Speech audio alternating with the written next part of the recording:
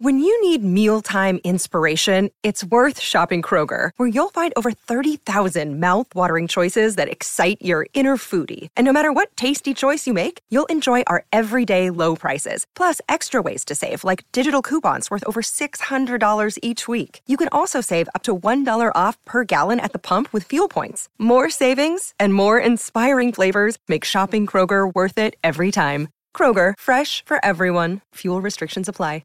You're listening to a Score North podcast right now, and if you're a business owner, so are your customers. In fact, I could be talking about your business right now, telling the tens of thousands of loyal fans about you and sending them to your business. Find out how you can partner with your favorite Score North podcast. Visit scorenorth.com now and enter keyword partner. Fill out the form, and we'll get in touch with you quickly. Once Phil, Judd, Declan, or others start talking about your company, you'll be amazed at how many fans start showing up. So visit scorenorth.com now and enter keyword partner.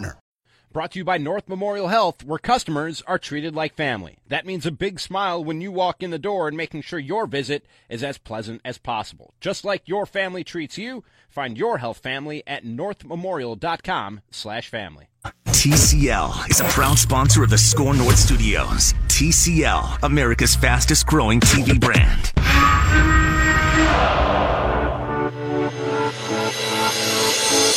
It's Purple Daily.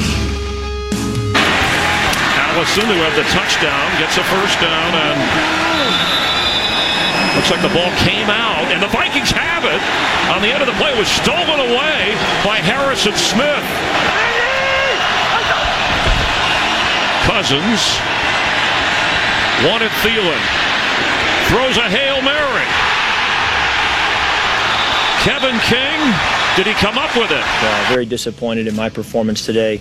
You know, it just wasn't good enough at the quarterback position to expect to win, and yet I felt like with the way our team fought, we were right there at the end as a result of the way our team kept playing. Frustrating game, walking away. I just didn't feel like I did my part today, and didn't feel like I gave our team the chance that it needed from my role, and that's very, very frustrating. All right, that was Kirk Cousins and many other things that happened to Kirk Cousins yesterday, and the Minnesota Vikings lost to the Green Bay Packers. I felt like I wasted a lot of gas to drive all the way to Green Bay to watch that performance, and a lot of time, and there were dead deer along the way, and I saw some living ones that looked like they were going to jump out in front of me, and Judd ate a bunch of food in my car and left all of his potato chip bags. Like, it was not a great trip overall for me or the Minnesota Vikings yesterday. And so to break it down here today on Purple Daily, our friend Sage Rosenfels. What is going on, Sage? Well, everybody does know how important gas is to you, and that you should try to keep as much gas to yourself as possible. So we understand that you're paying on this Monday afternoon. Okay. Let's quickly get into football. Now, first of all, I do get paid for mileage, so I'm doing okay there because my Honda Civic gets great mileage, so I'm not suffering. It was really the time that it took to drive down there and watch a quarterback put together one of the saddest performances that I can remember by someone who's considered a franchise quarterback. This would normally be reserved for like Ryan Fitzpatrick to have a complete meltdown day where it's a no-show and he gives your team no chance whatsoever to win. ESPN has adjusted the QBR. Yesterday, after the game, it posted a 4, and they've bumped it up to an 8 out of 100. So, and the thing you talk about with Ryan Fitzmagic, as I like to call him, is when he does have those bad games where he throws 3 interceptions and fumbles twice or whatever, they lose by like 30 points. But what you love about the guy is that he just continues to go out there and just keep slinging it with no conscience. Like, well, if you throw another one, it doesn't really matter. He doesn't play it close to vest, even if the game's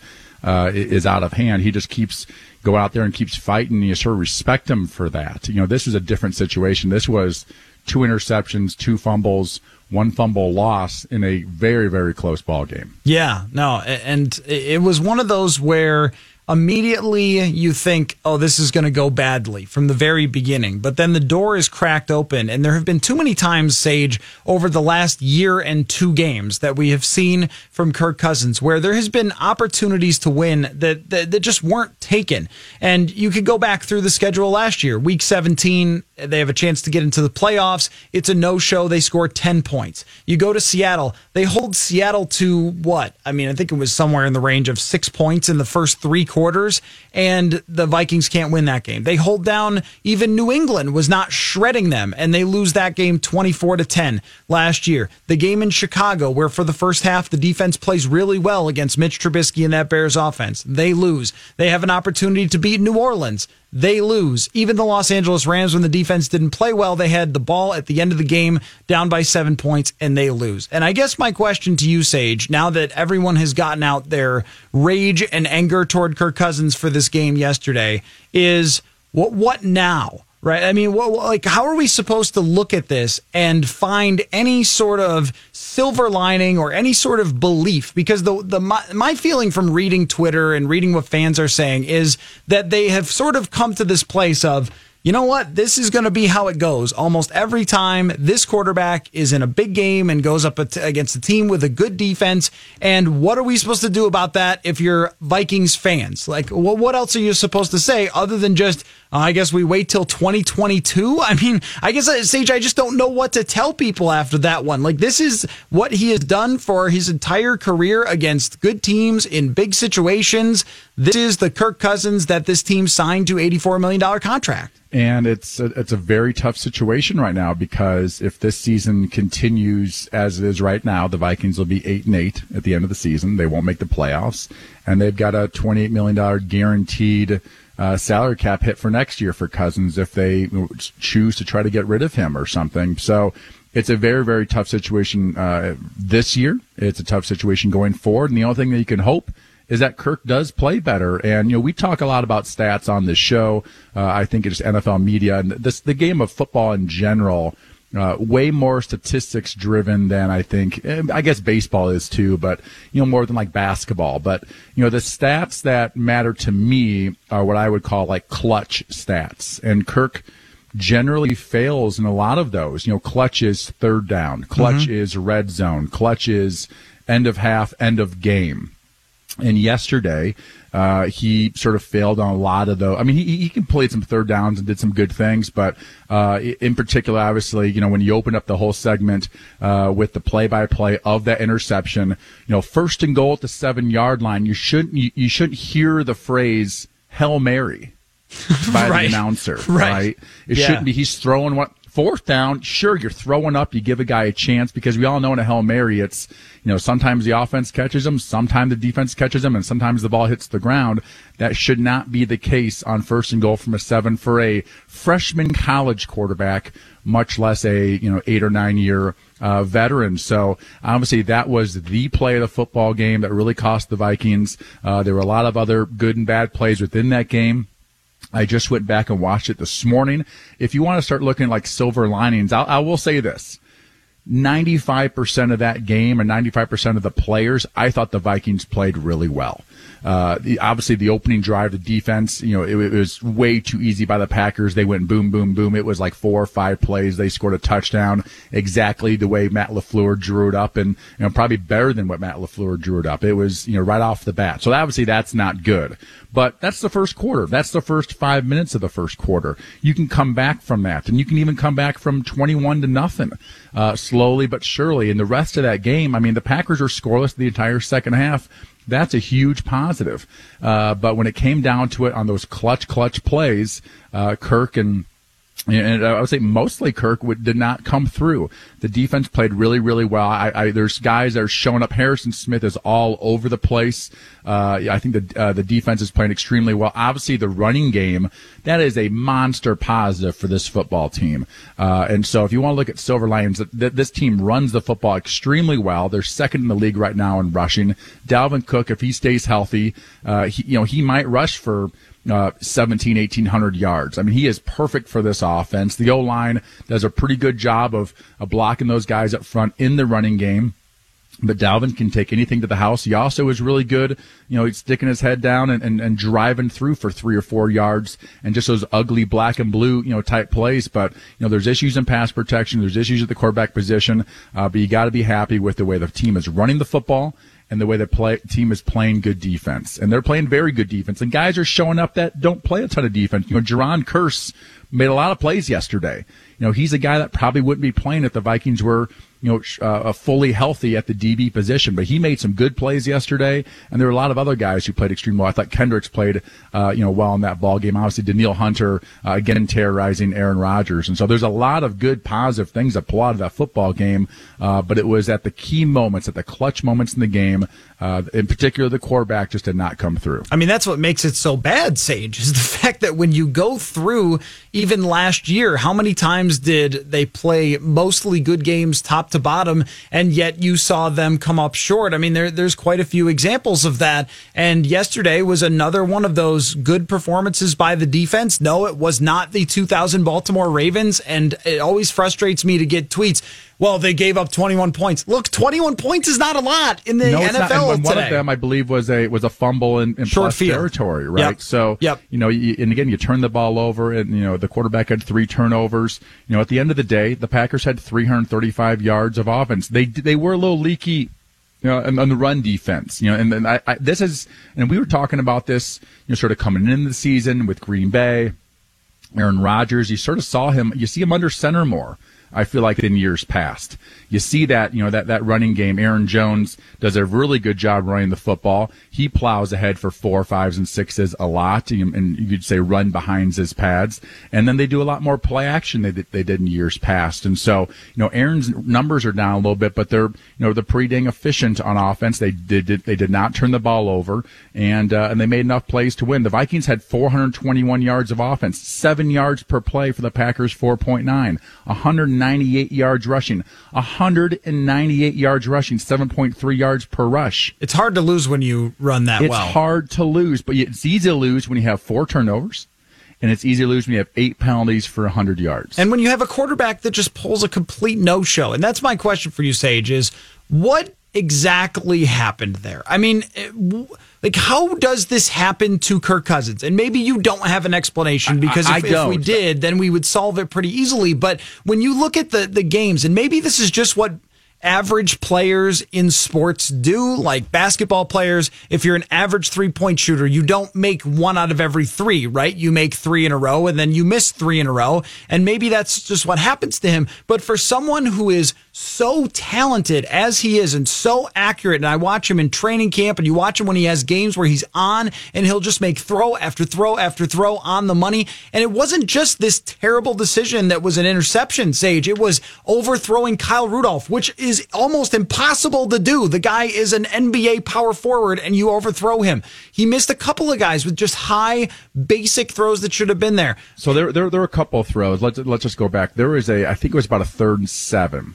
And in the NFL and in college football too, they have, when you see a lot of cover 2 coverage, that means that the 2 safeties are deep, and both of the corner players they sort of hover around between 5, 7, 8 yards. If they don't have any threat to the flat, they will what they call sink back to 15, even to 18 yards, unless there's some sort of there's somebody run a flat route or a wide route by a running back, and then they'll come up because they're responsible for the flat area. There was a throw yesterday where Adam Thielen ran what they call either call a circus route, but really it's a corner route from the outside. You stem inside, you get up to about 15 yards, and you take it to about 20, 23 yards at the sideline. That throw versus cover 2, if the corner does not sink back, which he didn't, he came up on the flat route, that throw is what you call pitch and catch. That should be easy for an NFL quarterback that's not getting pressure. Thielen had tons of space around him. There was no pressure on the quarterback. The corner didn't even really make it hard. He really came up way too hard. He's getting coached. That cornerback is getting coached to, hey, you got to sink back further, force him to throw the flat, then come up and make the tackle. But everything was there for the Vikings except for the throw, and it wasn't even close. It was a good 2 yards from Thielen. He couldn't even dive at it. It was so far out. Another throw that was a huge miss. Again, it was another 3rd and 7, perfectly drawn up by Kevin Stefanski. It was sort of a deep out route with a high corner behind it. Now it's Stephon Diggs. Again, it's a tougher throw, but you got to hit him. You got to give your guy a chance, and you can't overthrow him in that situation. He overthrows Diggs by a half yard. Incomplete pass. Those are clutch plays in the football game that aren't just incompletions. Those are almost turnovers in a sense because now you have to punt. So he had a couple of those in the football game, much less obviously the interception at the 7. The other interception, I thought he had Rudolph open as his first read. He came backside early, and the far safety broke up that play, and it was tipped and caused an interception. And then the fumble that he got back, and then the fumble right after that. I mean, if you fumble, you better hang on to the football after that and be extra ball security. And he fumbles again. So, it's got to be very, very frustrating in that offensive room today, whether it's a staff room as the coaches or as the players, because so many guys played extremely well, but not everybody did. Xavier Rhodes, I don't think, played good football in that game. There's a lot of things from a coverage perspective, and it wasn't him getting beat man to man. It was playing a certain coverage and then not playing his responsibility, and a simple flat route from the 1 yard line turns into a 15-yard gain. That was on Xavier Rhodes. There was 3 or 4 plays that Xavier, the first play of the game, he should have sunk back further and taken away that deep crossing route to Devontae Adams. There's a couple plays in the game where he didn't play well in run support as well. He didn't play great football. Rudy's got to do a better job blocking, in particular in the run game. He has to be a little bit more physical in the blocking scheme. So not everybody played great, but this team played good enough. They played good enough. The coaches coached good enough to win this football game on the road against their rival, but their quarterback obviously did not. So let's talk about why that might be, because I need some sort of theory, and I know maybe you don't have an answer, but could it be anxiousness? Could it be nervousness? Could it be that he is a tightly wound person and he feels the moment more than other people? Could it be that he desperately wanted himself to be the reason they won? I got that theory from a few people. If we recklessly speculate on why this happens to Kirk Cousins so often, I would like to, because it's really fascinating to me, Sage. I think he's an incredibly talented quarterback, and when this team went back and they watched all of his throws and all of his plays, they probably saw a lot of the throws like he made to Stephon Diggs. A lot of the throws in 2017, he made one in Seattle to Josh Doxson that was just an incredible play. Last year, he had a few throws, especially against Los Angeles, that were just remarkable. There was one against Green Bay that he fits into a tiny window to Adam Thielen that is one of the throws of the year. When I watch NFL Network, it's on one of their promos all offseason. It was such a good throw. And yet, here we are, oftentimes talking about a big moment, a big game where he can't get it done. And this almost feels like cliche, but you go back to he had a chance in 2016 to beat the New York Giants and get into the playoffs. And the Giants, I think, weren't even really that good that year. And he throws 2 interceptions. He falls apart. He has a QBR of 18 in that game after having a very, very good season in 2016 to miss the playoffs. Does the same thing last year in 2017. I mean, is this something that there is any code that can crack it? I mean, I think if you're a Vikings fan, this has to drive you absolutely up the wall, and it probably does in the building too, to look at somebody who so consistently lets his team down when he's needed the most. I just cannot imagine the frustration if you are Delvin Cook and you didn't get the ball in that play, or if you're Stephon Diggs and he overthrew you when you were wide open running for, it would have been a touchdown if he hits him. I mean, this just happens so often to him. I don't know what the answer is. Well, and what is clutch, and what is the mindset, the sports psychology mindset of how do you allow somebody to, sort of let their mind go and just let their natural abilities take over? Because when he is on, he's extremely impressive, but when he's off, he looks like a bad backup in some ways. And obviously he's not a very good athlete. I mean, let's just get that out of the way. When he runs the bootleg stuff, he regularly gets run down by the defensive ends, and he has to throw the ball away. We saw twice yesterday Aaron Rodgers, who's an extremely good athlete, I think an underrated athlete, basically the same play by the defensive end, but athletic enough to get around the outside, flip his hips, and make great throws. And one to end the game. to basically turn into a 2-minute offense or a 4-minute offense and punt and put the Vikings at their own 10-yard line or whatever with 5 seconds left. So he's not a very good athlete. He has to be accurate and he has to make good decisions. And when the draft stuff comes around next spring, I'll get phone calls from all over the country and I'll break down some of these quarterbacks, and what I go off of is decision making and accuracy. And it's the consistent decision making and accuracy. Accuracy is one of those things that that is sort of over time, over the course of a game. And whether you throw for 70% or 60% or whatever, are you accurate on the throws that are there? That are the guys are open, that the timing is good in the pocket, do you have protection, are you accurate in those throws, and are you making good decisions? And yesterday he didn't make great decisions, and he wasn't accurate on some fairly easy throws, so it's again, I can't sit here and go into the psychology of what's going on in Kirk Cousins' head. I can't. That's impossible.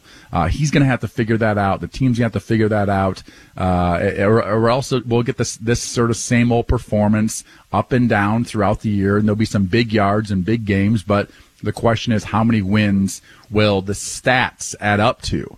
And if you go off of his history, his stats have always added up to somewhere between 9 and 7 wins, and that's not good enough with this football team, which, again, this team played very good yesterday. And not great, but this team played very good yesterday, definitely good enough to win at Lambeau Field. And I think this is the definition of what a 500 quarterback usually is, and where they have these ups and downs, and maybe because Washington had such bad defenses at times, and the Vikings fell behind at times last year early in games, that the numbers that were put up were not reflective of what Kirk Cousins really is as a quarterback, which is a guy who has his ups and downs almost like you would expect from a backup. And here's my example, Sage. So I pulled up Ryan Fitzpatrick's stats and just looked at his last 58 starts or 67 games. And then I looked at Kirk Cousins' last 66 games to try and give me some sort of sample.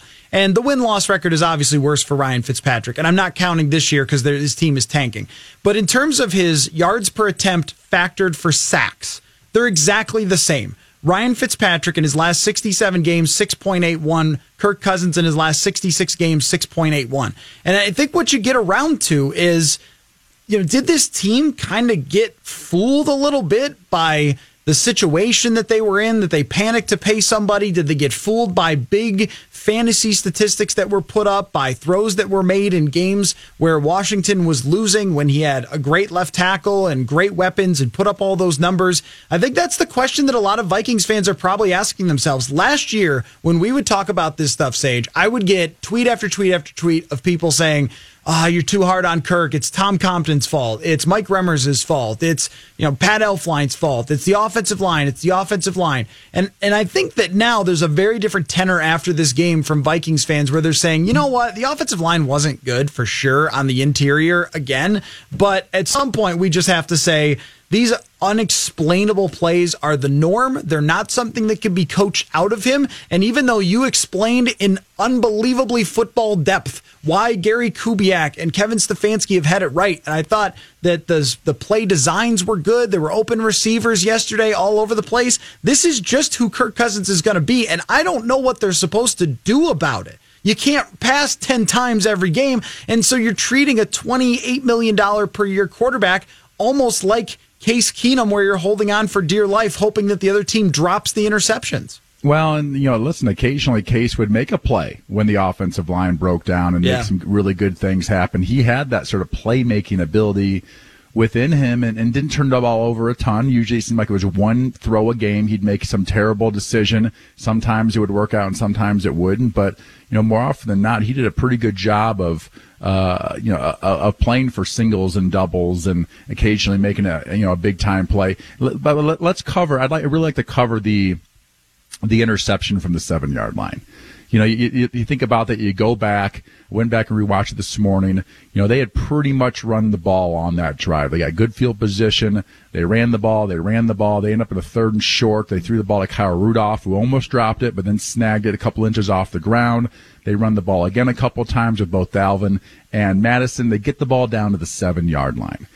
You would think, if you're Kevin Stefanski, run the ball again, right? But I will say this, 7-yard line, a bootleg on that's a good time to run it. Everyone's sort of keen on the run. Those sometimes are the best times. You're probably going to get one-on-one coverage on the outside. If the play's not there, you have to trust that your quarterback is going to throw the ball away. And, one of the things I learned as a rookie, Brian Schottenheimer was my quarterback's coach, and we would talk about sometimes protecting the play caller.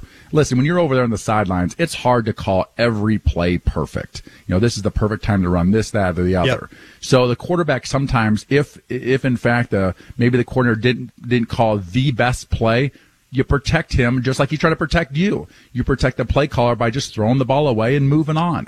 And obviously Stefanski did not get that protection yesterday. A Hail Mary throw from the 7 on 1st down and goal. So he's got to make better decisions. He's got to be more accurate. The team does have this style will win a lot of games. They might. If they have this style and Kirk plays just a little bit better, they might win 10 or 11 games this year. They really could. This defense looks very, very good. If they could stop the run a little bit better, that would be nice. The offensive line is doing a great job in run blocking. Again, another guy, Bradbury, obviously did not play very well, at least in the passing game. That's an issue for them. They have to be aware through 2 games, by the way, of protecting their center in pass protection. He struggles. He's not a big guy. I think he might try to pass protect with his pads a little bit too high. He's probably got to get a little bit lower for leverage, but he's getting pushed back a lot of times in pass protection. His run blocking, very good. And he got called for a holding penalty yesterday. I thought it was crap. It was a pretty good run block, and he finished the guy off, and they ended up calling a holding penalty. But, you can win. You're not going to have all pros at every position. You can win with a rookie center who's not great in pass protection but does a lot of other things well, an offensive line that's run the football well, and a really good defense. You can win a lot of football games, but your quarterback has to make good decisions, and he has to hit open guys when they're indeed open. Yeah, and that was the feeling that I was having yesterday, Sages. Yes, it's week 2, and I don't want to freak out and overreact and say, cut Cousins or start Mannion or anything that's just preposterous or something like that. But I do have a feeling that they'll win against Oakland by a lot, and it's at home, and Derek Carr's not that good, and they'll run over them and win 35-14 or something, and then we'll say, oh, well, look at that bounce back by Cousins, and then they'll go to Chicago, and then we'll have more of this, and then they'll go, it's just... It's almost like you could draw out the map of the season now, and it might end up with 10 wins. I was looking at Ryan Fitzpatrick's career and what he has done at different times to convince teams that he can actually be a good starting quarterback. And with the New York Jets one year, he went 10-5 going into the final week of the season, had a great run, beat the New England Patriots as a member of the New York Jets 26-20 in a game. And then he went to Buffalo, who was out of the playoffs, went 16 for 37 with 3 picks, and they missed the postseason. He had everything around him. It was a good team, good wide receivers, great defense, check all the boxes, good coaching staff, everything else. And at the end, Fitzpatrick just couldn't get it done. And I'm not sure where I'm supposed to go with this when you feel like, this is how this is probably going to play out. And so should we look at it and say, boy, there's nothing you could really do. Are they wasting this great defense? Are they supposed to hold someone responsible if this doesn't go well when they had to pick versus him and Case Keenum and Teddy Bridgewater with the knee? And all these conversations, Sage, just came flooding in yesterday. And we've gone absurdly late to the break here. But I don't know where you're at with this, because I think it could still be a good team. But I could totally understand with fans if they looked at this season after yesterday and went, boy, this is just going to be Groundhog's Day. Well, the NFC North is going to be a battle. Every single one of these division games is going to be a close ball game, and just by the way the Vikings play, there's going to be a lot of close ball games, which means can't turn the ball over in close ball games, can't miss open guys on third down in close ball games. I mean, these are going to be nail biters all year. This is not going to be, if the Vikings win 10 games or 11 games this year, get to the playoffs, I don't see this being like 2017, where I think in something like 9 of those 14 wins, they were up at some point by 16 points or more. In those games, there was a crazy stat, I remember, at the end of that season. This is not going to be one of those types of years.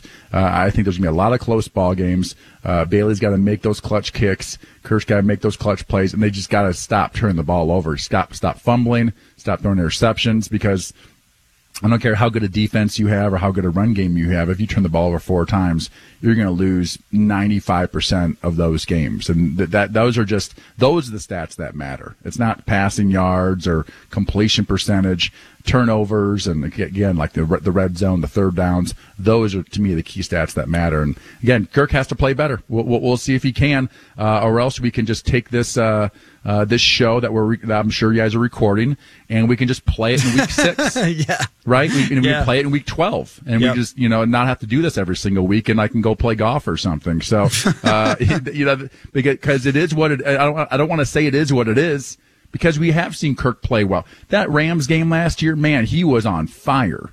And they scored, 40 points or 38 points. They were lighting it up, and last year at Green Bay, he was lighting it up. But, we need him to light it up in a game where the other teams are really good and our defense is playing well, and we can win by 2 or 3 touchdowns and things like that. So, hopefully Kirk plays better next week. That's all you can really say. Hopefully he plays better next week.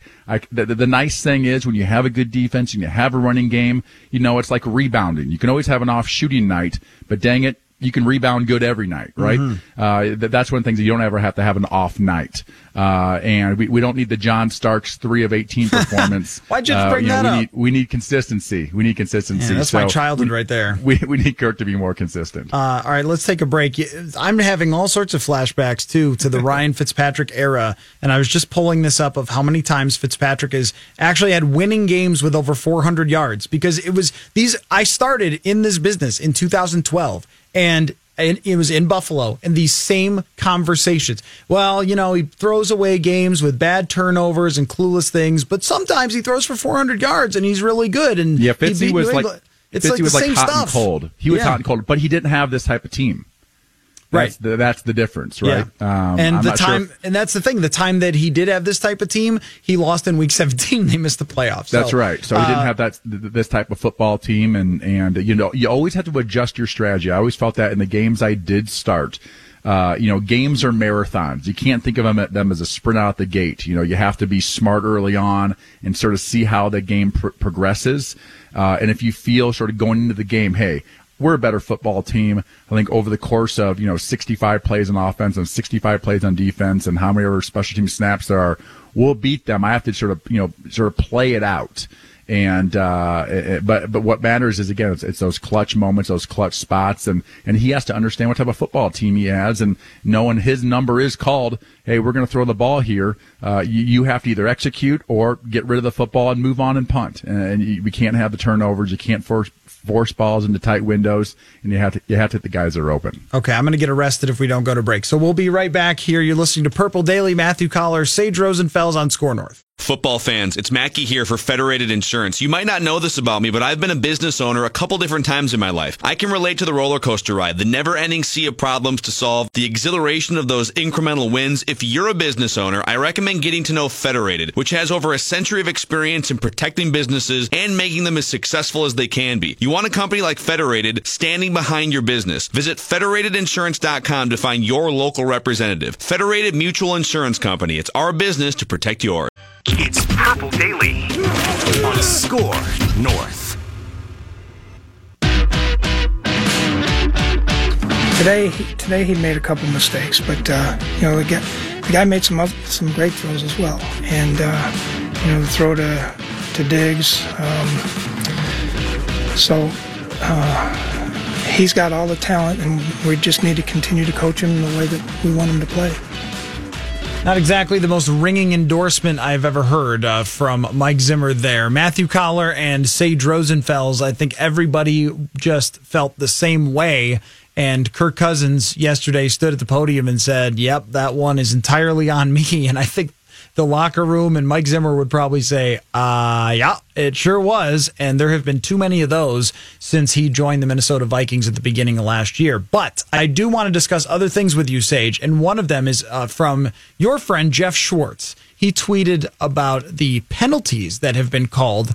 So he had this number that there were way more penalties, 70 penalties accepted and 92 called just before this even final game tonight of the week. And last year, or I'm sorry, going back to 2017. What type of penalties are we talking about? Just holding penalties? All penalties. All penalties. Just all penalties. That there were 92 accepted, or 92 called and 70 accepted in week 2 is Gotcha. his stat. And in 2017, that was 51. Like 51 accepted penalties? 51 accepted penalties, and in these first 2 weeks, it's cleared that easily from what it was just 2 years ago. And I have felt watching, and I have felt covering, like every single game, I am wincing after every play, like, are they going to call something here? Please, God, no. And then when you watch the Chicago game yesterday, what an epic refereeing mess. If you thought it was bad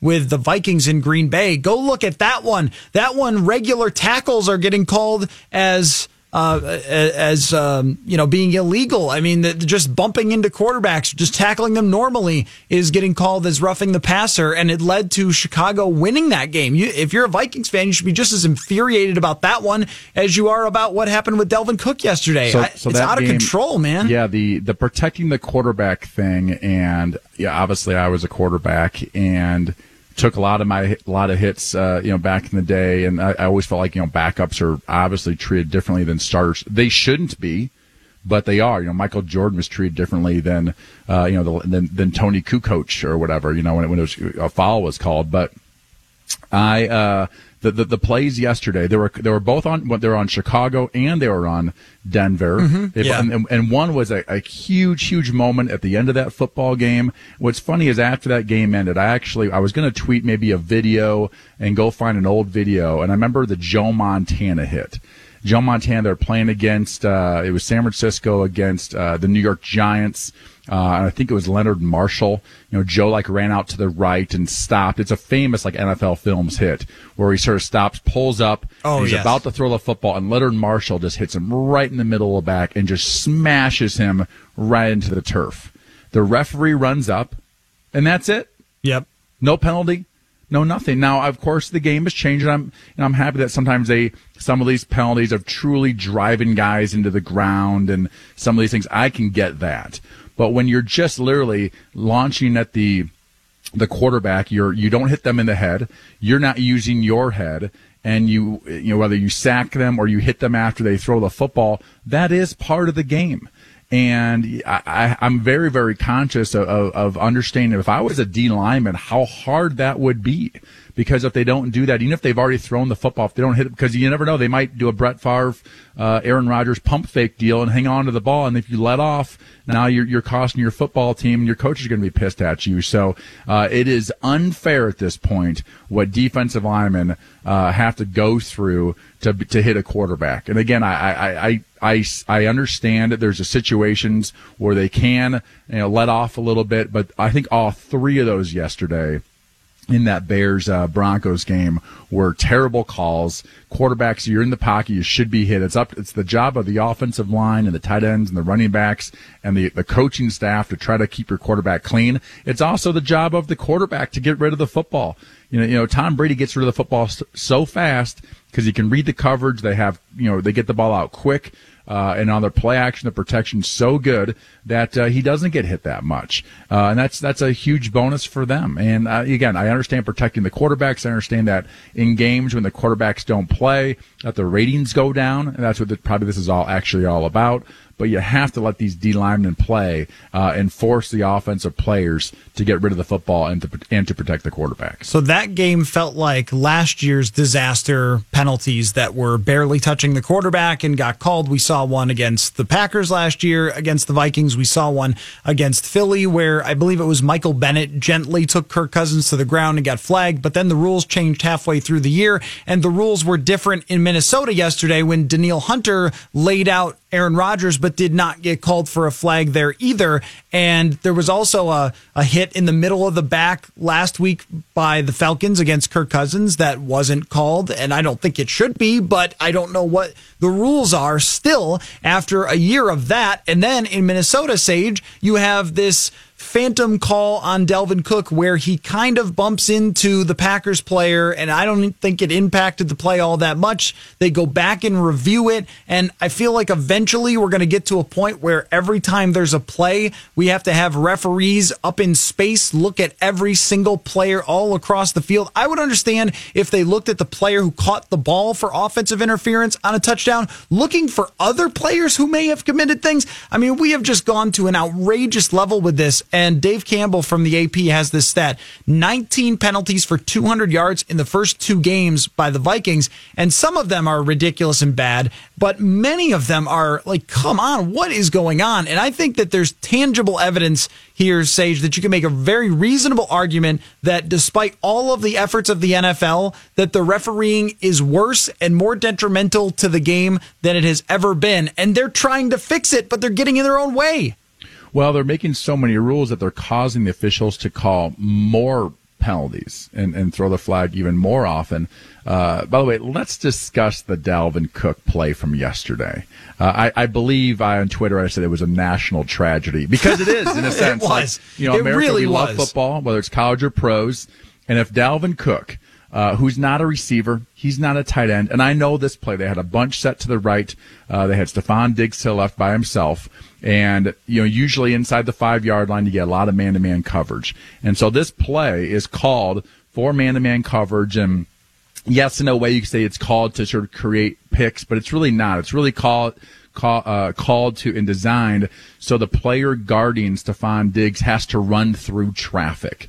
His own guys, the Vikings guys, and at some point Stephon Diggs is going to come open. So Dalvin Cook is on the right side in that bunch, and his job is to basically run a shallow route coming from the other side.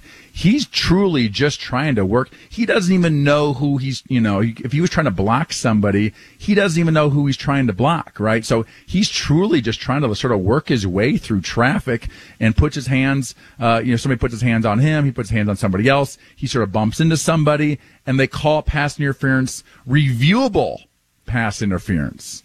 All right, not even like pass interference in the field. It was called by an official. They reviewed that, and not even asked to be reviewed by anybody. Yeah, I think we all thought that when they had this sort of reviewable pass interference call, which I always thought was a terrible idea, because you could might as well start calling reviewing holding penalties now. You could call it on every play. You can call pass interference. You could call pass interference on the interception by King in the end zone on from the first goal at the 7 on him and Diggs, probably, right? I mean, you're opening up a whole can of worms to have all these reviews, and on that play, I never thought that they would possibly be able to call pass interference on somebody who didn't catch in particular offensive pass interference on somebody who was really not involved in catching the football. It wasn't a one-on-one thing where they go back and review it and they say, the receiver actually pushed off and that's pass interference in the offense. No, this is pass interference on somebody else completely. And also, again, reviewed not by the Packers, reviewed because it was a scoring play by the NFL in general. I think this is a terrible way to go. It's going to cause a whole bunch of penalties.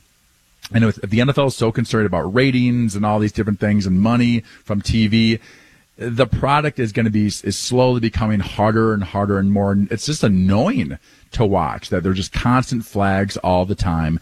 And to me, that was a national tragedy, not because of that one play, but because that is going to then open up all types of plays just like this. And as the season goes on, there's going to be tons and tons of them. And at some point, there's going to be a play deep in the playoffs where it's going to be just like this, and somebody completely random, even possibly away from the play, is going to be called for offensive pass interference that may have nothing to do with the actual play itself. Yeah, I think you laid that out perfectly, that it is a monster that we let out of a box and now is killing us all, and for no reason. It's not making the game better. This was not something that people were like, oh yeah, I wish there were more offensive pass interference called. I think right. The defense, for no reason, to review pass interference because of again, it's like they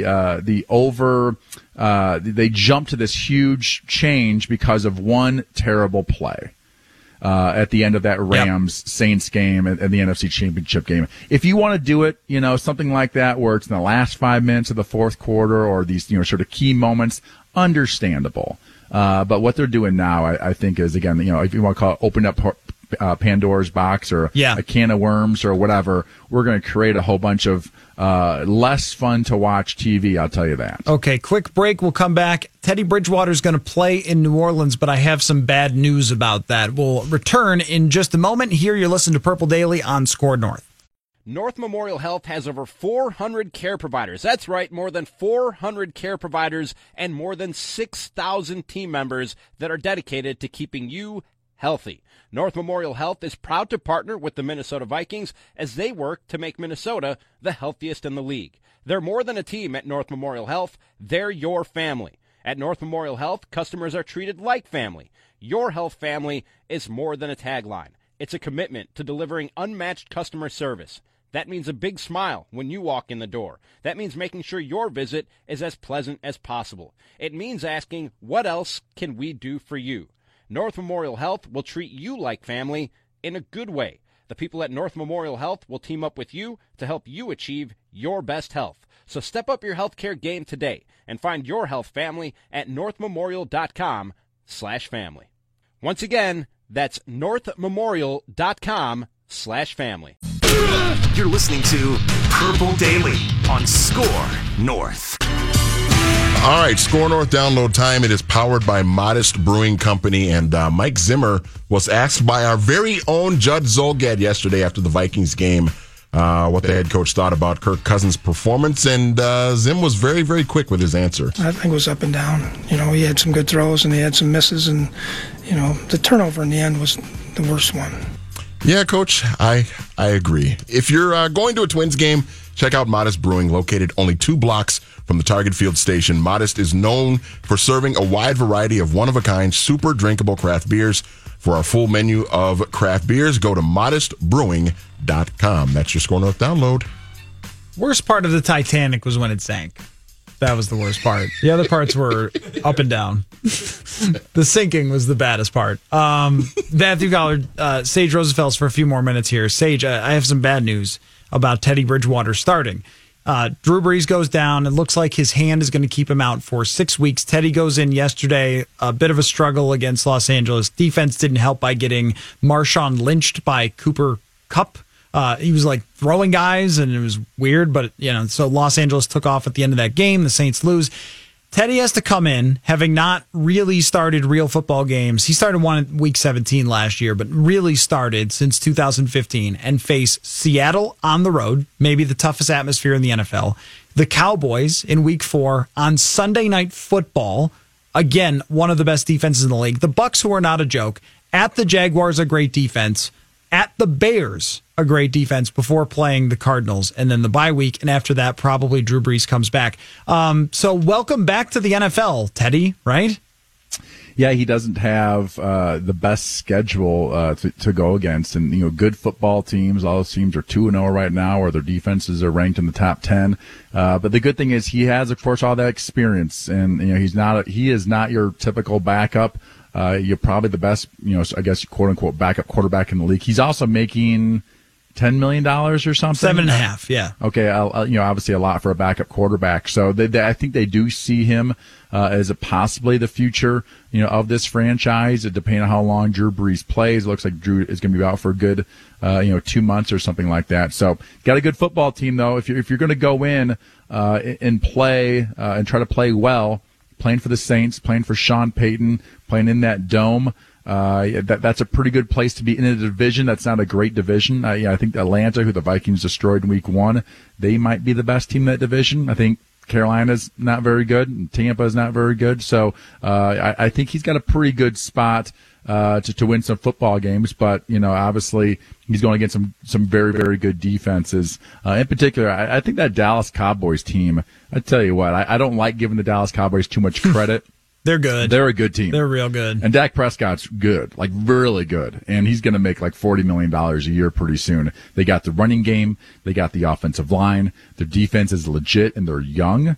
And they can rush the passer. They can stop the run. They truly have a full football team. And, on top of it, Dak does a lot of things that he's a good passer. But, inside the 10-yard line or in, 3rd and 2s, they're not scared to let him run the football. He's compact. He's a strong guy, sort of like Donovan McNabb, where they're willing to, put him in harm's way for a key first down or for a touchdown inside the 10-yard line. So he really adds a lot of good things to that football team, and he's been a very accurate passer. And now they've got a new offensive coordinator, Kellen Moore, who was a backup quarterback for a long time.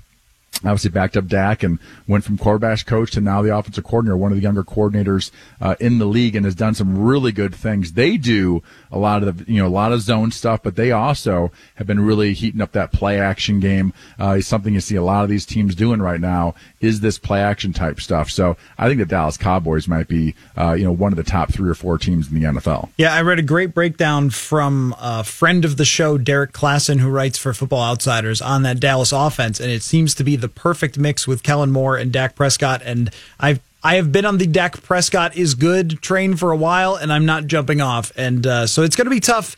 It's going to be really tough for Teddy. I think if he wins half those games, that would be a huge win for him, which is usually what we say about career backups. But in his case, it's hard to say how quick he'll bounce back and if the timing is right, considering how long it's been. So that will be for sure something to watch. Sage, awesome stuff as always, breaking it down. We will get together again on Wednesday. Thanks for your time, man.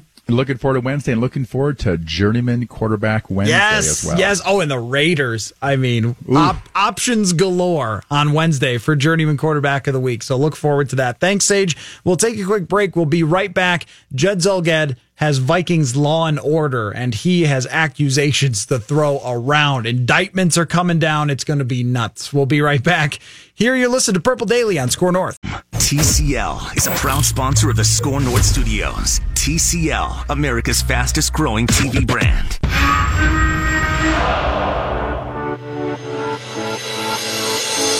It's Purple Daily. On Purple Daily, our coverage is represented by 2 separate but equally important groups: the reporters who gather information and the analysts who criticize the team. These are their stories.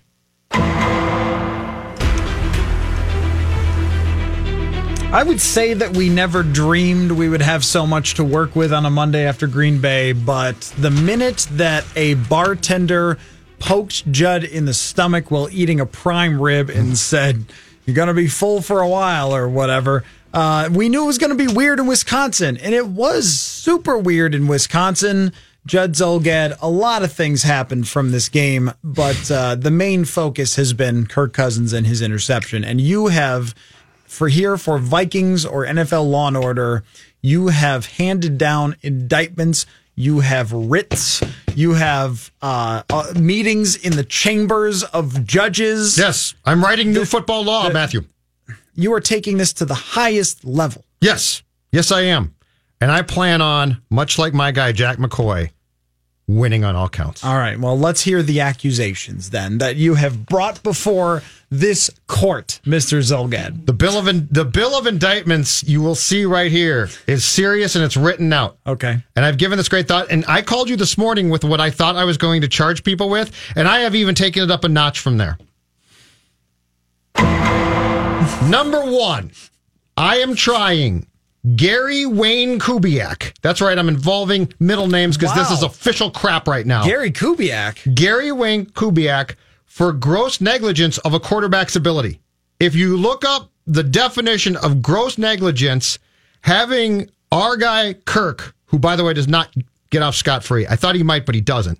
On 1st and goal from the Green Bay 8 with 5:17 left in the 4th quarter is gross negligence of one's quarterback's ability.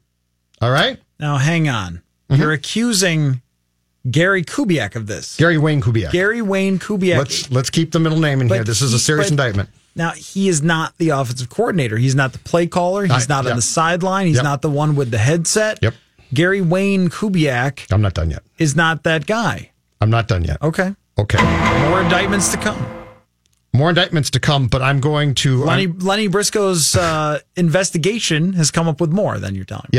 Yes. And now I move because I am charging, and you're right, it seems a bit odd. You say, why are you charging Gary Wayne Kubiak with a crime that technically we don't think he could have committed, but yet I do. I am placing one, and I can't find his middle name, so I apologize. I can't either. I was just looking. I am placing one, Kevin Stefanski, in protective coordinator custody. I am moving that Gary Wayne Kubiak lose control of Kevin Stefanski, protective coordinator custody, because I need to get him out of there. I'm not indicting him. I'm moving to save him from himself. Okay.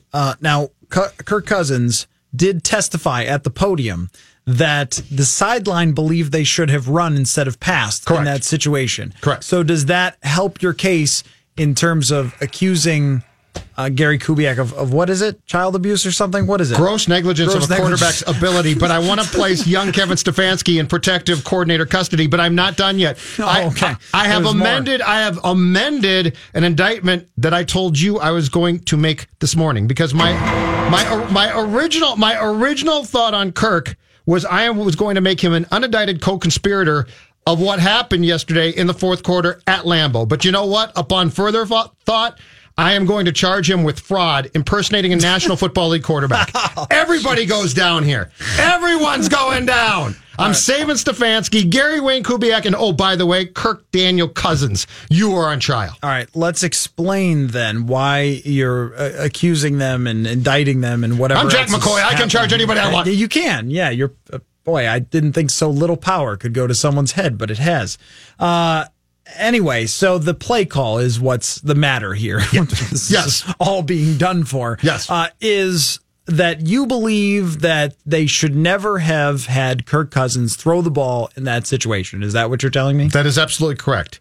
And it's gross negligence because you should have seen, I realize that in a perfect world, he's a veteran quarterback who should be able to throw that pass without completely screwing it up.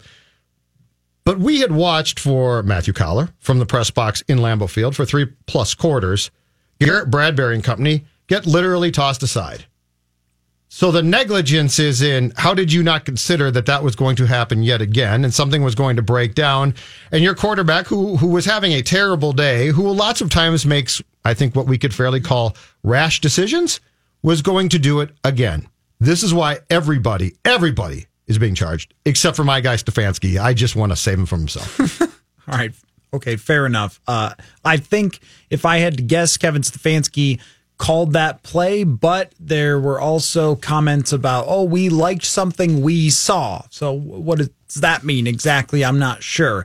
Now, that's a very standard type of thing to do in that situation. When you've been running successfully, you give the opponent a very similar look and you run a play action off of that. You roll out. A bootleg is a fairly safe play where you can roll out into space and throw it away if you want to throw it away, which is what he clearly should have done. Or even if the play had come on time, he might have been able to find Adam Thielen, or even you give Thielen a 50-50 ball underneath of Diggs and he might be able to knock it down. But throwing a floater into the end zone all the way to the back where the Green Bay player had easy position on Stephon Diggs, I mean, it really just gave Diggs no chance to even knock it down. He couldn't even play cornerback because of just how the ball was floating short of where he was.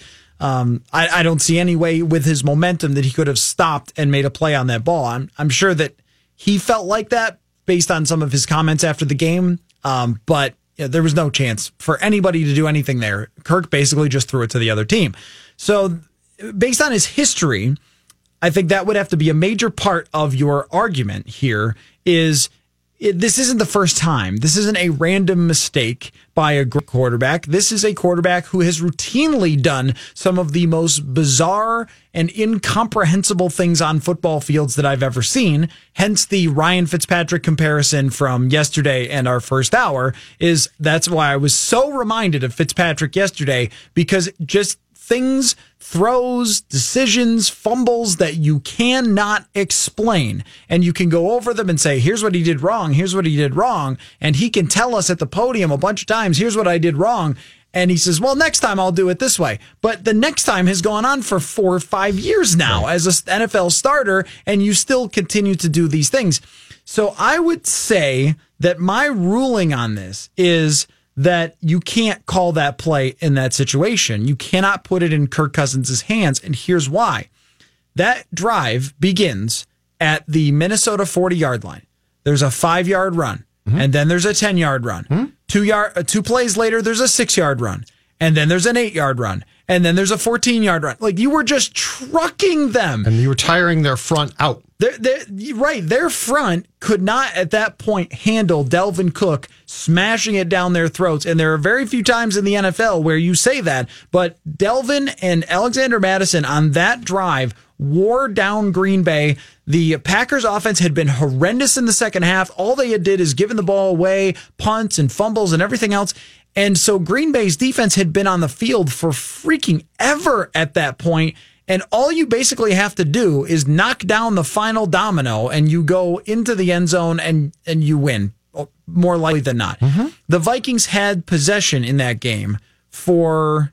Actually, they only had 25 minutes of possession. I expected it to be more, but on that drive, they just wore them down and they continued to run the ball. They finished with about 7 yards a run, 198 yards, and your answer is to put it in the hands of a guy who in these situations really, really struggles. So I think that you absolutely can say it's negligent. I know you paid a lot for him, but you knew this could happen. Right. And he's having he's having a terrible day. And you know that if he's asked to pass, there's a good chance that a line that actually was doing a pretty good job of run blocking, or certainly was sufficient, right, was struggling in pass protection, which we saw throughout the afternoon. So yes, negligence. I moved to save Stefanski and Kirk. Hold on a second.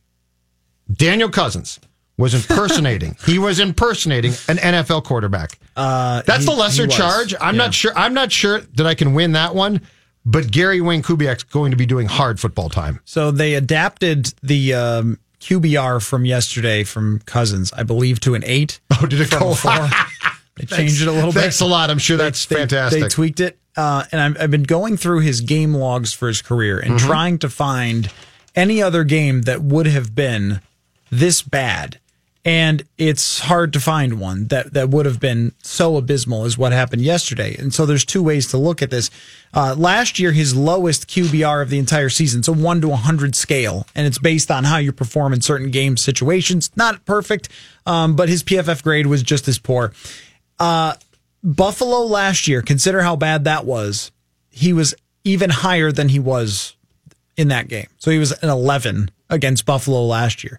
You even go back to 2017, which was not the best year for Kirk Cousins, and I found an 8.6 in the final week of the season against the New York Giants on December 31st, where he threw 3 interceptions, no touchdowns, 3 sacks, and a QBR of 8.6. But he still got an 8.6. So he got upgraded to an 8 for yesterday from a 4? Yeah, let me double check on that. Okay. Because yesterday at the end of the game, it was a 4, but it got listed on their game log as an 8.3. So they must have adapted it based on, I'm not sure what exactly, how their formula works. But still not any good. An 8.3 is, it's out of 100. That means the quarterback gave you 0 chance to win the football game. In all of 2016, his lowest was an 18.3. But here's the problem, Judd. It came in a game that they needed to win to go to the playoffs. And he had an 18.3 QBR. And then we go to last year in a game they needed to win to go to the playoffs. He had a 23.5. The week before against Detroit, it was an 88. He played great against Detroit, and it didn't matter. So now we have, key division games. Last year in Chicago, he actually, his QBR in Chicago was not horrendous last year, but the play was. The 2 interceptions were bad.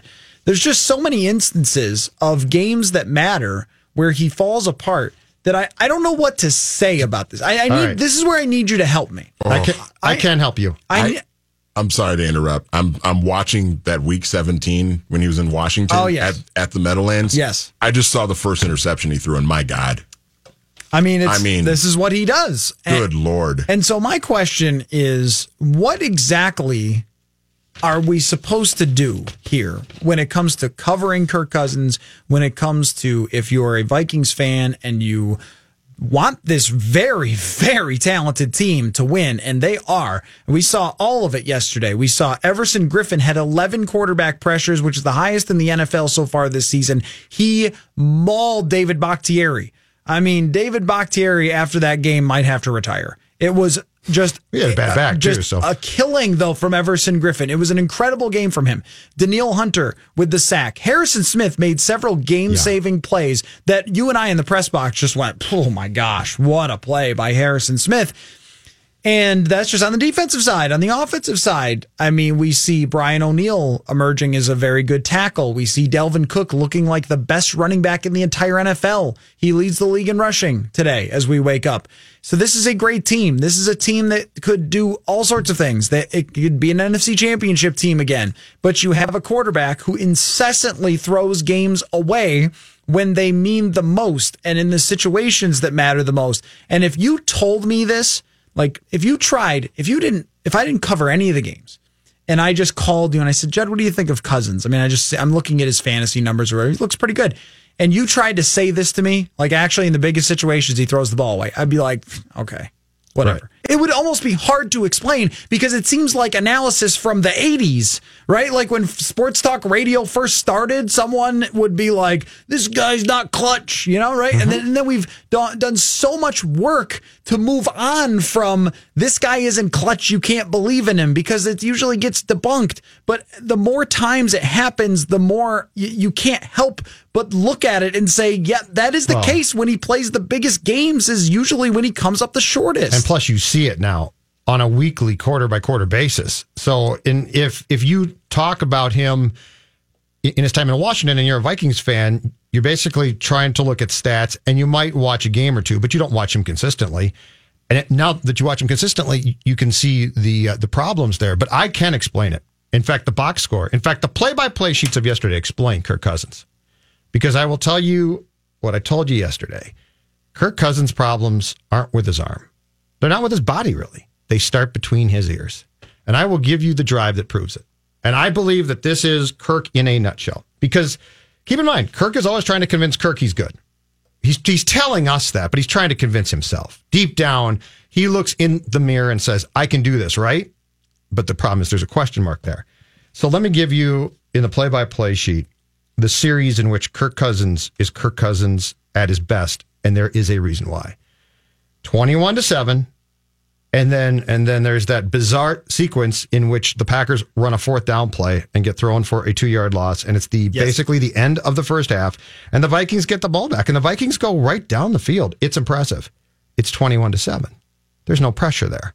The pressure's gone. They're down by 14. He for a moment is thinking to himself, well, okay, I'll just go do this. He's not thinking. He's reacting. He's playing football. But then they pull within 21-10, and now the pressure mounts again, right? And the moment that he threw that stupid pass on Sunday, the world in his mind, the weight of the football world, the Vikings world was on him, and he screwed it up. I honestly believe, because physically we see the throws, and he's a tease. He'll tease you. He's made 2 throws to Diggs in the first 2 games, right? Yep. Both to Diggs. Against the Falcons, too. He made a throw to Diggs that was absolutely great. I really believe that this guy's issues start in his head, and they are largely the product of the more he feels the pressure to perform, he falls apart. And I don't think, Matthew Collar, you can change that. I don't think you can. Some guys make dumb decisions, but they can be great players, i.e. Brett Favre. Because Brett Favre would throw picks, and for the most part, Brett would be like, I just threw another pick. Kirk Cousins weighs everything. But look at how he lives his life. He journals, right? He studies everything meticulously. And that's fine if that gets you to a result that you want to be at. But I really think that in the end, in Kirk's brain, there is so much going on about, don't screw this up. I'm good, right? You like that? You like that? That's Kirk Cousins talking to Kirk Cousins. I think he is a mental mess at a position that mentally will try anybody.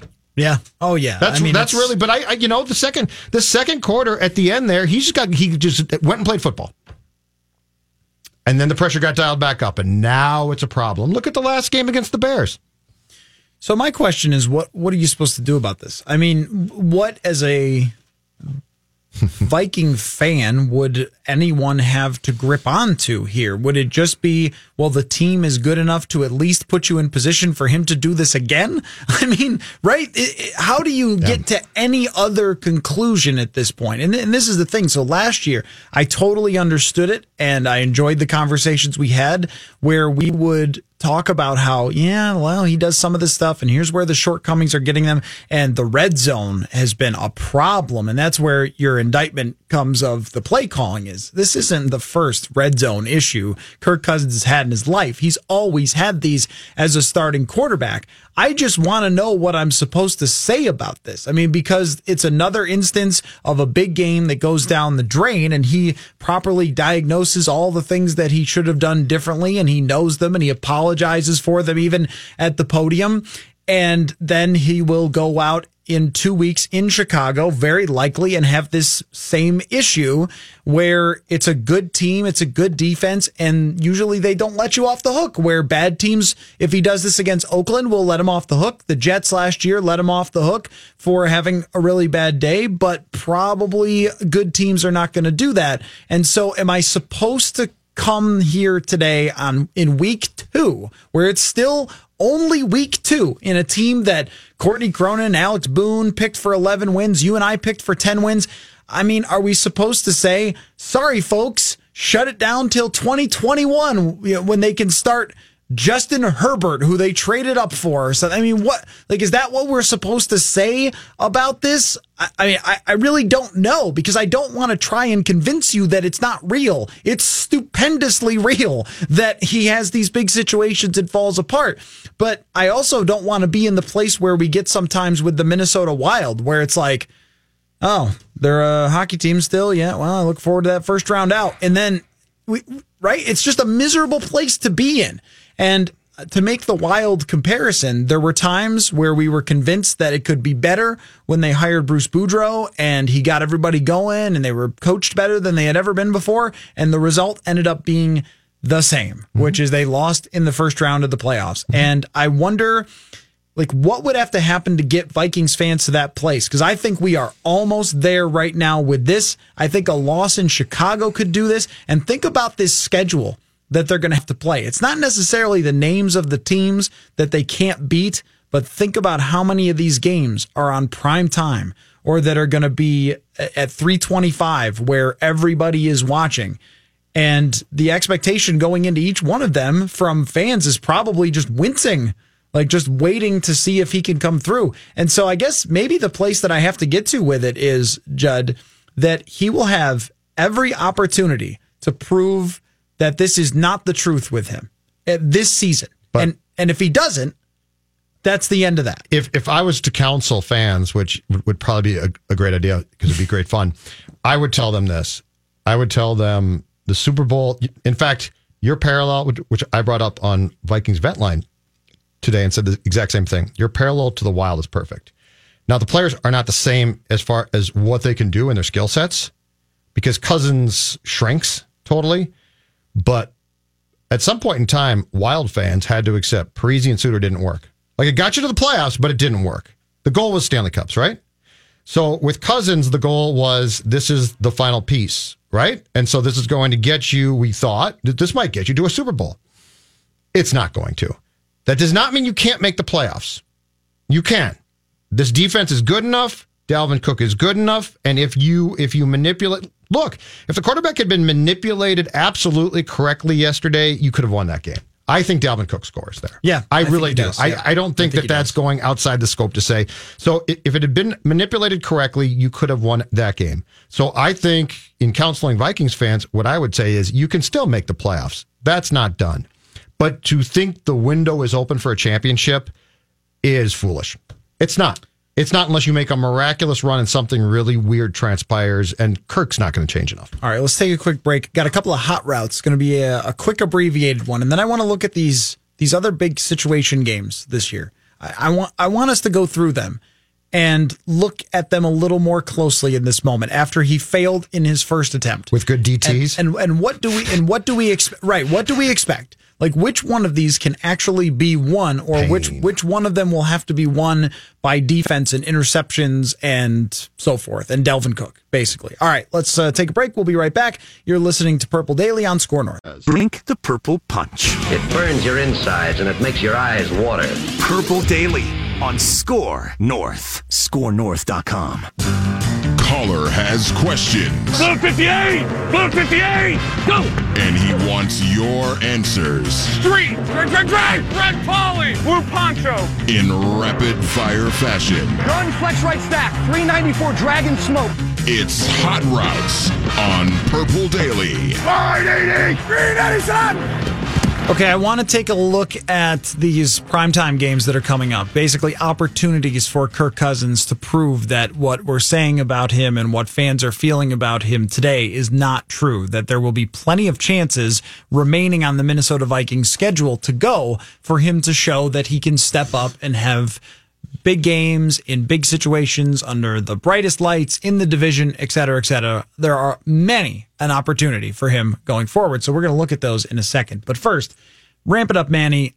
A couple of quick hot routes for you guys, because what a crazy day yesterday. Lots changing around the NFL. Let's start with Patrick Mahomes. If only someone had known that Mahomes would not regress and picked him number 1 in the touchdown draft. Oh, wait, I did. Good job, me. 7 touchdowns. You picked before me. 7 touchdowns in the first 2 weeks. 821 yards passing. This is the MVP from last year. 5,000 yards throwing. He had a across-the-body throw that probably traveled 40 or 50 yards in the air to somebody and was right on the money yesterday. He is breaking football. He plays like Michael Vick on Madden 04, is what Patrick Mahomes plays like. And I want to know from you guys what his final stat line will be this year. Pat Mahomes. All right. He threw for 5,000 plus yards last year. Yeah. I'm going to go at this ridiculous rate that he has gone through 2 games. I'm going to give him right around 6,000 yards passing. Oh, my gosh. Wow. And 65 touchdowns. What? He is throwing touchdowns at a ridiculous rate right now. So why not? And then I will say he throws 10 picks. He would have to average 375 yards per game to get to 6,000. But it's absolutely crazy. It's crazy. Absolutely crazy. And he is, as the kids like to say, he is breaking the game. So why not? I thought somebody might slow him down a little bit, but there ain't no slowing him down. He basically had 1 good quarter on Sunday, and look at his final statistics. They're ridiculous. Imagine if he had put together and he will do this, 4 quarters like that. Yeah. It's going to break the game. 6,000 yards, 65 touchdowns, 10 picks. Congratulations, Chiefs. I actually mildly buy the 6,000 yards part. 65 touchdowns is a lot, man. I think that's 15 more than he threw last year, right? He threw 50 last year. Yeah. What the heck? Okay, I'll go 5,700 passing yards and 51 touchdowns and 9 interceptions. It's ridiculous. It's just unreal. I'm going to go in that kind of ballpark. I'll go 54 touchdowns and 5,600 yards. Breaks the all-time record, right? Easily. I think he'll do that. And just the only thing that would make him not do that is if they went into Week 17 where they were so far ahead of everybody else and they just sat Mahomes, which I wouldn't blame them. But if there's a race there, right? Not sure there will be all the way to the end, then I could absolutely see Mahomes throwing for 55 or 5,600 yards. And this is the thing with his talent. This is like Brett Favre playing in the modern era. Yeah. So it's even more safe and more West Coast and more screens and easy yards to go along with the outrageous throws. So there's not as much effort that's really required. You just have to hit the big ones when you have a chance to hit the big ones, and he does that. Yeah, I think we're looking at one of the all-time great players here. No regression from all-time great quarterbacks. He's going to be 35 years old with 600 career touchdown passes and already have the record. It's ridiculous. It's okay, next one. Ben Roethlisberger out for the year. Mason Rudolph will start for the rest of the season. Should the Steelers try to out-tank the Dolphins and look to draft number 1 overall now that Big Ben is out for the year? No, because I don't think you can. The Dolphins are perfecting this. This is the most, and because this takes a plan from day one. This team has planned since May or something. They are tanking so well. they've got a player starting in their secondary in Fitzpatrick, who, by the way, is marketing himself as he's starting for them because he's soon to be gone. You know, it sounds great, and I love the idea of tanking. I'm all for tanking, but the Miami Dolphins got you beat this year. The Miami Dolphins are going to one-up the Tigers in baseball as far as tanking experts. So I love the idea, but Pittsburgh, I think it's too late. Yeah, I think it would just be really, really hard. I think the Steelers are almost too talented to be 1-15 or whatever it would probably take to be worse than the Dolphins.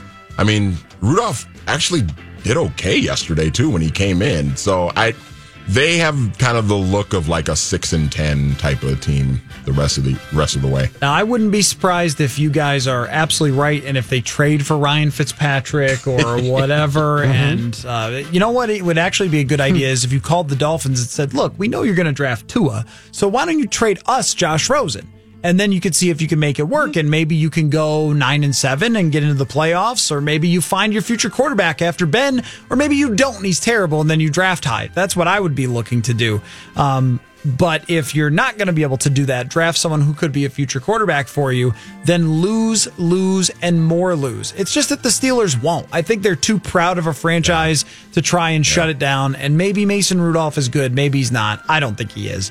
But that's what I would be doing if I were them. I would try to trade for Rosen, give him a few weeks on the bench, and then see if you can maybe be 500 at some point and see if you have something there. If the Dolphins aren't going to use him because they're drafting Tua next year. What about Tomlin, too? I mean, you know, are you supposed to fire him after this year when he doesn't have his quarterback? Right. Like, how are you supposed to handle it? I don't think they will. They just don't fire coaches, though.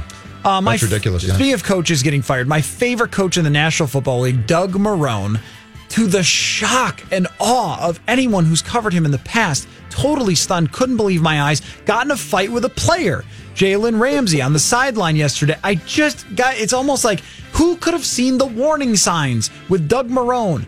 How many more weeks we giving him? Oh, Doug Marrone, 0-2. He's already came into the season on the hot seat. He's a disappointment. Tom Coughlin could always move downstairs, even for a brief time period. I would say Doug Marrone has through week 6. I don't give him a lot of time. He's an easy fire, too. That's not going to be a tough one to fire, I don't think. And players, I think, at some point soon will start trying to save themselves and blame the coach. Sure. And that might have already been happening. One of the most disrespectful things I've ever seen yesterday toward a coach was not Jalen Ramsey, who was just upset after a call or something. I'm not sure the context. But one of his teammates, when Marrone tried to come over and talk to Jalen Ramsey, one of his teammates stood up and pointed and told Marrone, get back over to that sideline.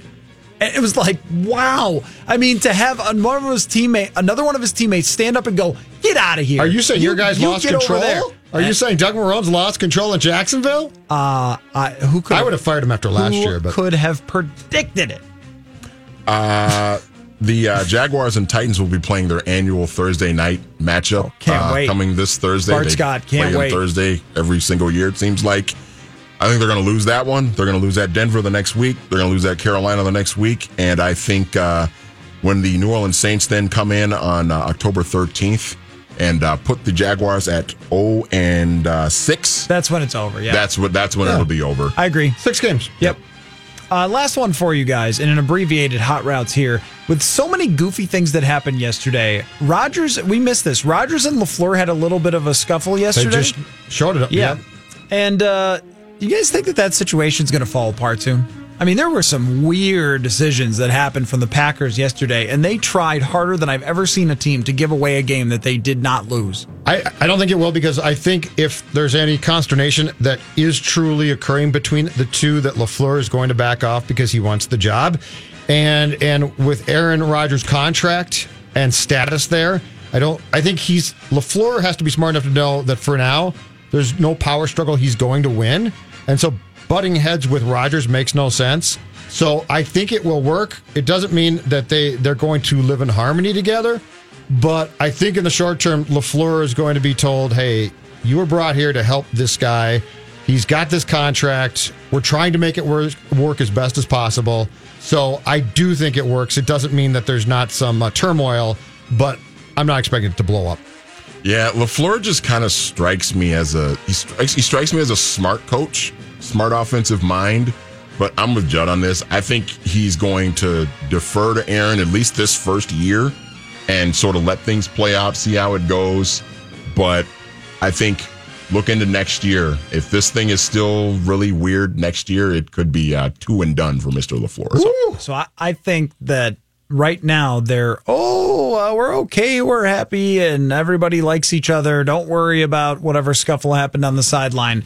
But that's because they won these first 2 games. Their offense has produced 31 points in the first 2 weeks. They put up 21 quick, and then they just shut it down yesterday and hung on for dear life and hoped that Kirk would throw it away, which he did. And it was an abysmally played game in the second half by Green Bay. Like, you cannot overstate how pathetic they were, including the bad decision for, how about Matt LaFleur? Pay attention. When your quarterback runs back up to the line of scrimmage to hand off on a 4th and 1 when you have a chance to basically put the nail in the coffin. Why did you go, whoa, time out? Time out. Like, why wouldn't you do that? So stupid. Because instead you're like, I guess I'll just let him do whatever he wants. Yep. I mean, this thing, I think, has the potential to still go very, very sour. Even if there's some winning there through the rest of the season, if there are games like this that they treat the same way, most opponents are not going to throw the game away like Trubisky did in the first week and Cousins did in the second. But if your division does, who cares? Yeah, that's right. Well, and Stafford does have a propensity to do that as well. Yeah. All right, let's take a quick break. And when we come back, I want to talk about the big games through the rest of the year. And I want you guys to tell me how many big-time games Kirk Cousins will win, because there are many opportunities on this schedule. Let's talk about it when we return. Here, you're listening to Purple Daily on Score North. But I guess here's what we're moving on from is, at least for now, the Kirk Cousins, is he just a massive choker and there's nothing you can do about it conversation. Last night, I walked out of the press box feeling like that is just what he's going to do every time this comes up, almost. And I'm sure there will be a game somewhere where he doesn't, and we'll all say, maybe he figured it out, and then he'll do it the next time. But the rest of the season, there are many opportunities for Kirk Cousins to change the narrative about Kirk Cousins, and I want to give you them.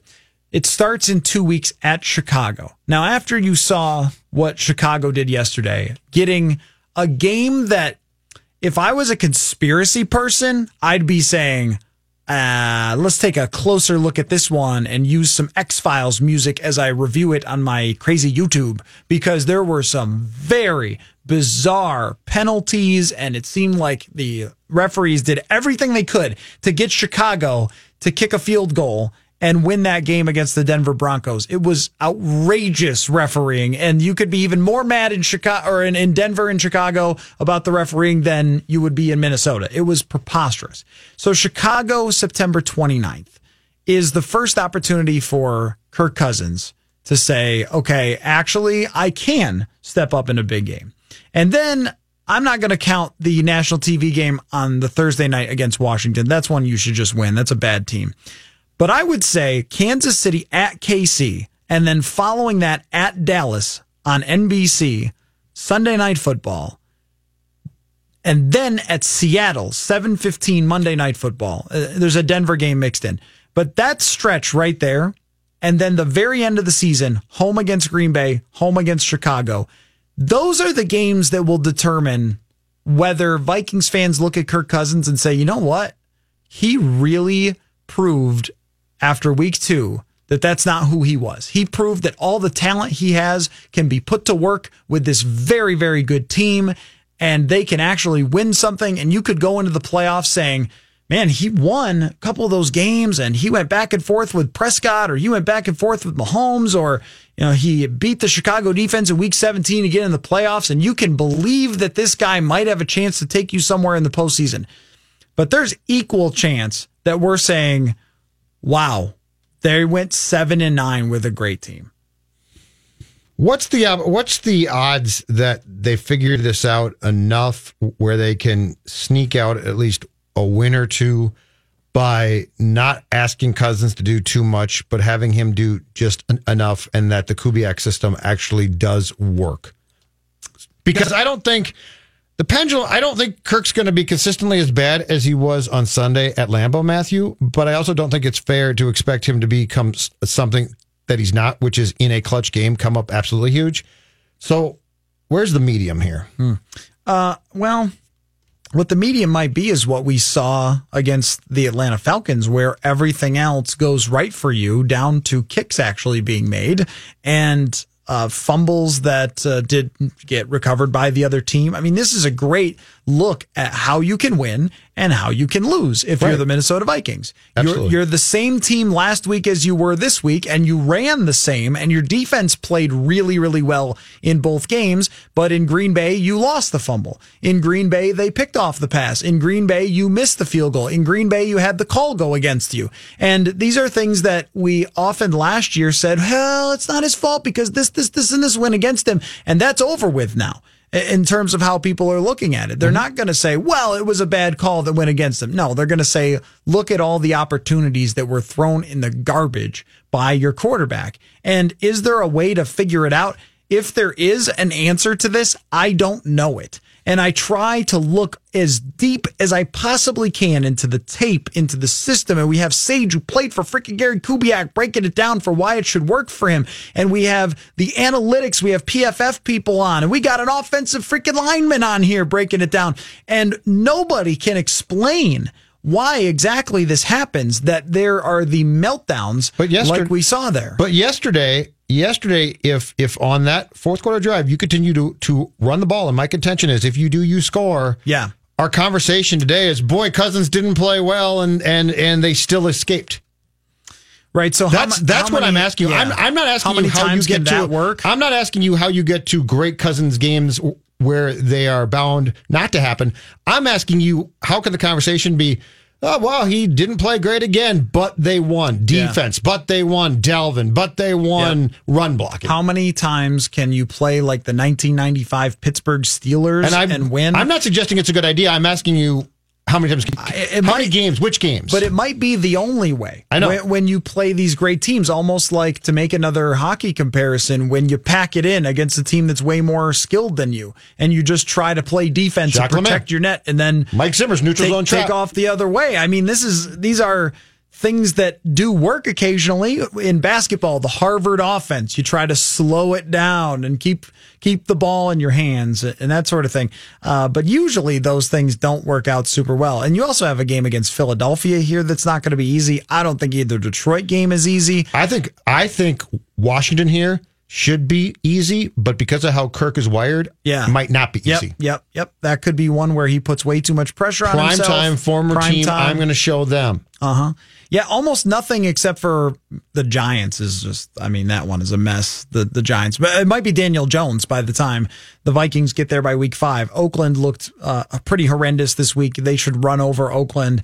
There's always a possibility of upsets like the Buffalo game last year, but for the most part, these are the games you look at and say, this is a good enough team where even if he doesn't play well, you're going to win. But my point is just, where if I were a Vikings fan after yesterday, I would be trying to rationalize it in this way.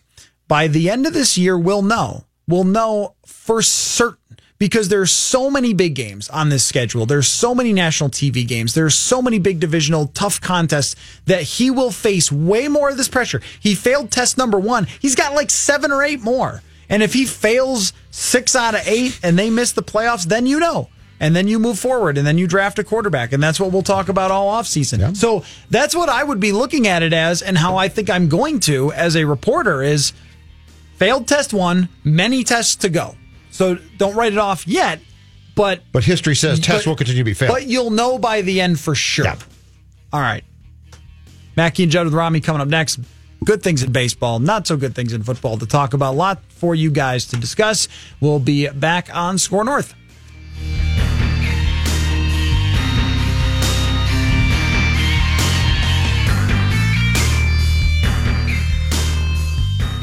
Whether it's Baker's Simple Truth Turkey or mac and cheese with Murray's English Cheddar or pie made with fresh Cosmic Crisp apples, there are many dishes we look forward to sharing during the holidays. And Baker's has all the fresh ingredients you need to turn today's holidays into tomorrow's memories. Baker's, fresh for everyone.